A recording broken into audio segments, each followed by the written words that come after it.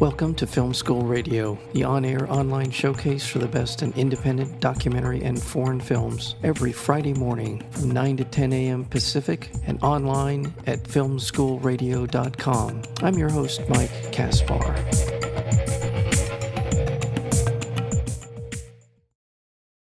Bully, Coward, Victim, the story of Roy Cohn, takes an unflinching look at the life and death of the infamous Roy Cohn, who first gained prominence by prosecuting Julius and Ethel Rosenberg in what became known as the Atomic Spies case. The documentary draws on extensive and newly unearthed archival material to present the most revealing examination of Roy Cohn to date. Director Ivy Meeropol, who also is known for such films as Indian Point and Heir to an Execution, brings a unique perspective as the granddaughter of Julius and Ethel Rosenberg, having spent much of her life feeling repelled and fascinated by the man who prosecuted her grandparents, obtained their convictions in a federal court, and then insisted on their executions. And the film again is called Bully, Coward, Victim, the story of Roy Cohn, and we're joined today by the director, Ivy Meeropol. Ivy, welcome back to Film School Radio. Thank you so much. Thank you. Well, I think I have a clear understanding just based on the introduction as to why you would be attracted to the idea of doing a documentary about Roy Cohn. But was there one particular part of your life or incident or something that sort of propelled you into actually making the documentary? Well, yes. I think I would say that the election of Donald Trump compelled me to tackle this subject in a film, because I had toyed with the idea for years. I had thought, what an amazing subject, an important subject, a figure that many people don't know about, and it would be important for them to know about, and that my family, has a unique connection to, of course. So, but I was reluctant to tackle it because I had dealt with my family's story before, when making Heir to an Execution, which came out in 2004. So though I really was interested in Cohn, it was the election of Donald Trump that lit the fire that made me want to do this and do it quickly. Well, let's give some historical context as to Roy Cohn. I described it a little bit in our introduction, but I don't think that introduction does justice to just how much of an impact Roy Cohn has had on the body politic of America, not just his actual life, but also kind of the ethos that he helped create in, I'll call it the Republican Party, and to some degree the Democratic Party, to whatever reactionary party, however it fits into our discussion, that ethos that he created, and how in some ways, and we'll get to Trump, I do want to talk about him, but President Donald Trump is in some ways the embodiment of the Roy Cohn ethos. Talk to us a little bit about what that means. Well, starting with my grandparents' case, Roy Cohn revealed himself to be ruthless, and someone who did not respect the law, and who was willing to, more than willing to, vilify whole groups of people for their progressive politics, and to activate the kind of fear and anger that could lead to an execution of a young couple who were convicted of conspiracy to commit espionage. It was not treason. It was not, so I look at Roy Cohn as someone who began his career as someone who would foment that kind of fear and encourage Americans to turn their own fear on and in anger at others, and destroy, and in an incredibly destructive way. And he spent the rest of his career doing that, in so many other ways. He also, as we see in the film later, I took great pains to cover the part of his life where he actively fought against gay rights, and fighting the gay civil rights bill in New York City, and aligning himself with Cardinal Spellman and the reactionary Catholic Church. Meanwhile, living, fairly openly as a gay man. So, this is, the kind of hypocrisy that kind of underlies, the Cone ethos is something I wanted to draw out as well. But I think, that ultimately what we're seeing now today is a similar thing, like, where, people with very valid concerns, Black Lives Matter movement and their comrades, that there's Trump calling them thugs and calling them terrorists and saying it's Antifa and it's all the danger. So it's activating, it's dividing us to what end? It's to preserve their power. And I have Taki Theokopoulos as a character subject in the film who talks about Cone. And he says it's very telling, and it bears repeating now that back then, he was saying, yeah, we hated communism because it threatened our way of life. We hated communists because it threatened our way of life. I don't even think he realizes what he's saying, and that is that. And here's a Greek shipping tycoon, incredibly wealthy international playboy type, saying this. And what he's saying is what what progressives know, is that of course they want to protect their way of life. They want to keep their money, and they want to, maintain their power.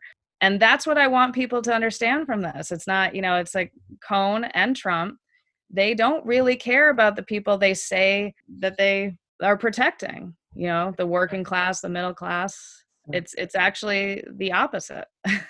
Well, I would extend that part of his story and the way he lived his life and the ethos that I feel like he created into going back and giving it, in the film you do this, you give it some historic context. Well, the Soviet Union, without whom, by the way, let me point out, I'm an amateur historian here, and that is, we would not have won World War II. We would not have beaten the Nazis had it not been for the fact that the Soviet Union essentially threw 20 million bodies at the Nazi army on the Eastern Front, which allowed us to be able to go in and on the other side of the Europe to be able to defeat the Nazis. Yes. So the sacrifice on the part of the people of the Soviet Union, putting aside their political system, is incalculable in terms of our survival to this day, right? I don't think we ever talk about that. And I think that's a really important. I think it's a really important point, because when we as a family wonder why, now we know that my grandfather was involved in low-level espionage, and then you have to start asking the question, well, why?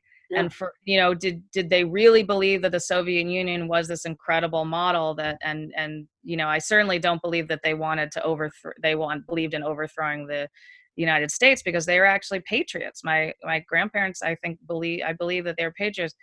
We do believe that it was largely motivated by what you're saying. The Soviet Union was stepping up to fight back the Nazis, and as a Jewish family and impoverished, living in New York City, they looked at that as really important to support. Right. However they could. Right, and in addition to that, every other country of any note at the end of World War II was essentially economically devastated. The United States was in no way threatened by any country anywhere in the world in any significant way, militarily, economically, in any other way. So where I'm trying to go with this part of our conversation is some ideas that were proffered by socialism that were seen as a threat to the economic order in the United States. And that is the basis of why Roy Cohn went so viciously. I mean, I'm not saying there was no threat by the Soviets. And of course, their annexation of Eastern Europe, all these things are definitely legitimate things that need to be addressed and concerns. Mm-hmm. But the idea that there were any kind of economic or political or military threat to the United States was laughable. Right. So it's the ideas that he put forward that were obscuring what was actually happening, but he made that work in a very devastating way in the United States. Exactly. And it's what Trump has done with immigrants. Right. It's the same playbook, right? It's to, let's deflect and say, or the real threat are all these people come, we got to build a wall, we got to cage people, because the threat is not from the fact that we're stripping, public education, or we're, shredding safety nets for people, or we're, are becoming more and more unequal, and more people are amassing more wealth at the expense of other. None of that. That's all. Yeah. The idea of finding an enemy that they can focus on. I mean, we did it after 9/11, Yeah.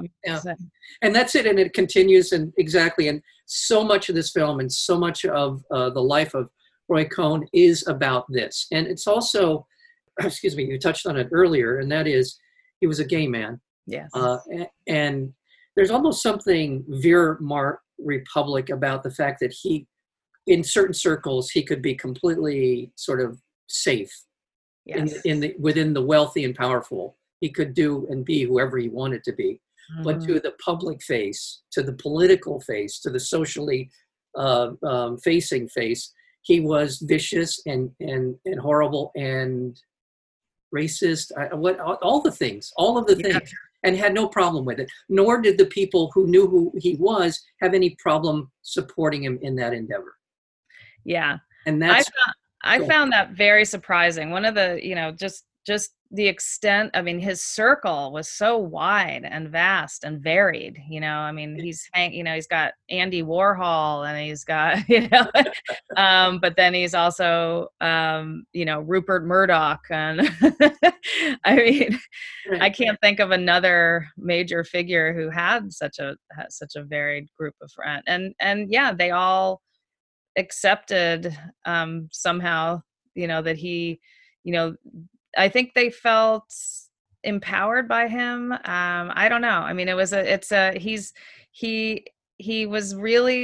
very good at creating all these allies and having people around him who did protect him. I mean, and then, to learn that he was spending time in Provincetown and became good friends with Norman Mailer and people like that who are, progressive Democrats. I think part of it was that he, from what I understand, he was a lot of fun to be with, is what people say, that is like, but I kept saying, well, but you knew who he was. I mean, so, he was so slippery, he'd always say, I'm a lifelong Democrat. And he was raised a Democrat from a big Democrat family in New York. But yet he was a major figure in the Republican Party. He always wanted to have it both ways. Right. I think the word that we can it comes down to is power. Yes. Cohn understood power. He understood the needs of the powerful to be able to protect their interests. And he was willing to do it. He was willing to do the dirty work. And I think, it's in the film, by the way, we're speaking with the director of the new documentary film, Bully, Coward, Victim, the Roy Cohn Story, and that's Ivy Maripol. And that is that he was a fixer. He was Michael Cohen in some ways to Donald Trump, although Trump probably wouldn't agree with that. He wanted Roy Cohn. He was friends with Cohen. He learned from Cohen to never apologize, never ever double down when somebody calls you a liar. All these things that Cohen, you see in this film that Cohen lived by, we see it there. And right. So I'm so grateful for this, because this comes along at an important time. And I think that Trump is vulnerable right now. And I think that the sort of the Trump fatigue factor is finally beginning to take hold. More people see where he came from, how he came about. It's about Roy Cohn. I don't mean to say this is a film about Donald Trump, but no, but I think you're right. I mean, and we walked that same line that you're talking about now. It is a film about Roy Cohn, but why it's an important film now is because of Donald Trump. And like I said at the beginning, I mean, if not for Donald Trump's election, I don't know if I would have made this film. Because even though I certainly was interested in exploring all these other aspects of Cohn's life, it was to also draw out how did we get here, how and who, and without putting too fine a point on it, as we go through the story of Cohn, what I hope audiences do is along the way recognize, aha, that sounds like Trump. That sounds like Trump. We don't have to say it. We don't have to it's, whether it's Peter Manso going through all the bills that Cohn didn't pay. Just, he just lived with impunity. I mean, it's like Donald Trump too. It's just like such, contempt for people and such, disregard. And I mean, whether it's, from the small, elements of his life to the larger, I just think that Cohn tells us so much about Trump. Yeah. Whenever the subject of Trump comes up, and I hear people in media talk about, will he grow into the office when he first came into office? Will he change? Will the office change who he is, how he operates? And I always used to say, look, this has worked for him. There is no godly reason in the world why Donald Trump would change. He went from a failed casino owner, well, before that, his father gave him, we now know, up to $400 million in today's money to be a failed real estate person. And then, but it's all worked for him. Where has life ever taught him anything but what Roy Cohn told him? So why in the world would he change? He's president, and he failed upward, always. And so these things work for him. Why would he change? And I think we see Roy Cohn really essentially never changed until the day he passed, right? Absolutely. I mean, yeah, and he got away with so much also. I mean, it was incredible. He openly said, I want to die owing the IRS money. Hey, who said, I mean, he said it in Parade magazine.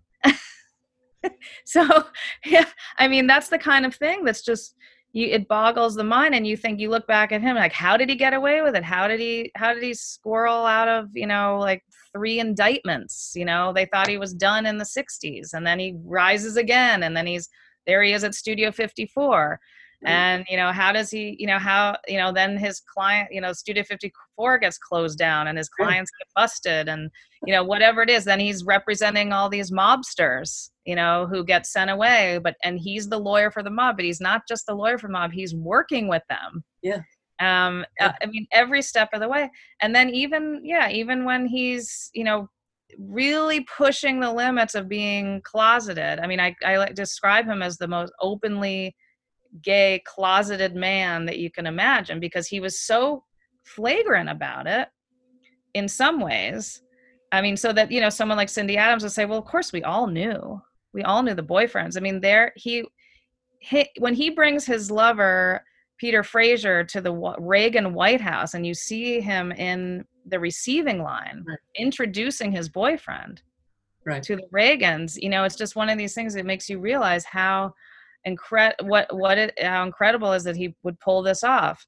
Right. Well, it's so much wreckage in his life. He almost was undone very early on when he went on that tour of the American libraries overseas. He was almost undone there, and he brought down Joe McCarthy in many ways. There's so much wreckage in his life. I keep coming back to this idea, though. Power, power, power. He did what power asked him to do, and he did it with abandon. He did whatever he needed to. And that's, I think, the secret for me. Watching your film reinforces that notion. He was willing to do whatever was asked of him. And I think he talks about that.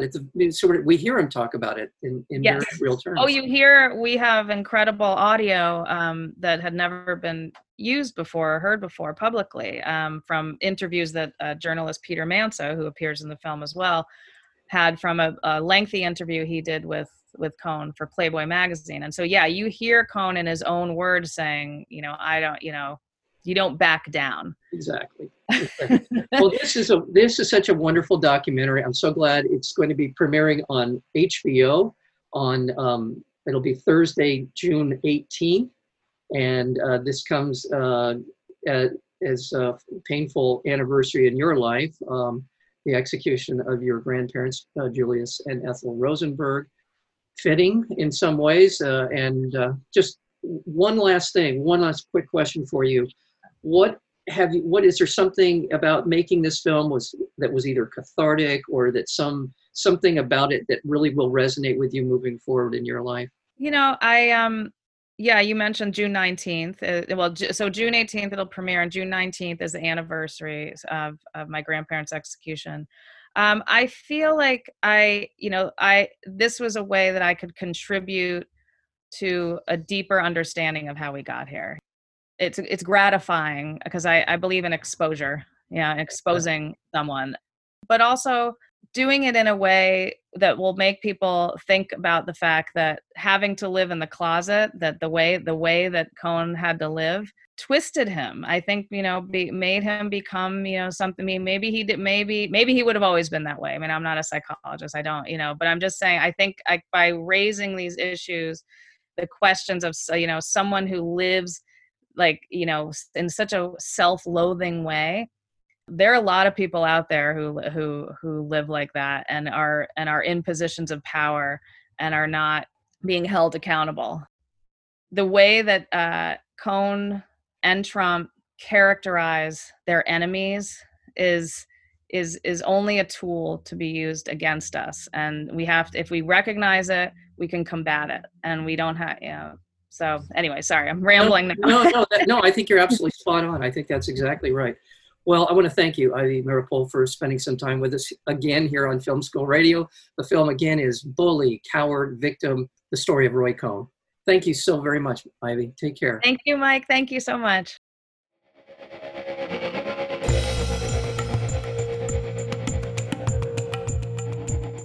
You've been listening to Film School Radio, the on-air online showcase for the best in independent documentary and foreign films. You can find out more about the program at filmschoolradio.com. I'm your host, Mike Kaspar. Thank you for tuning in, and we'll see you next week with another edition of Film School Radio.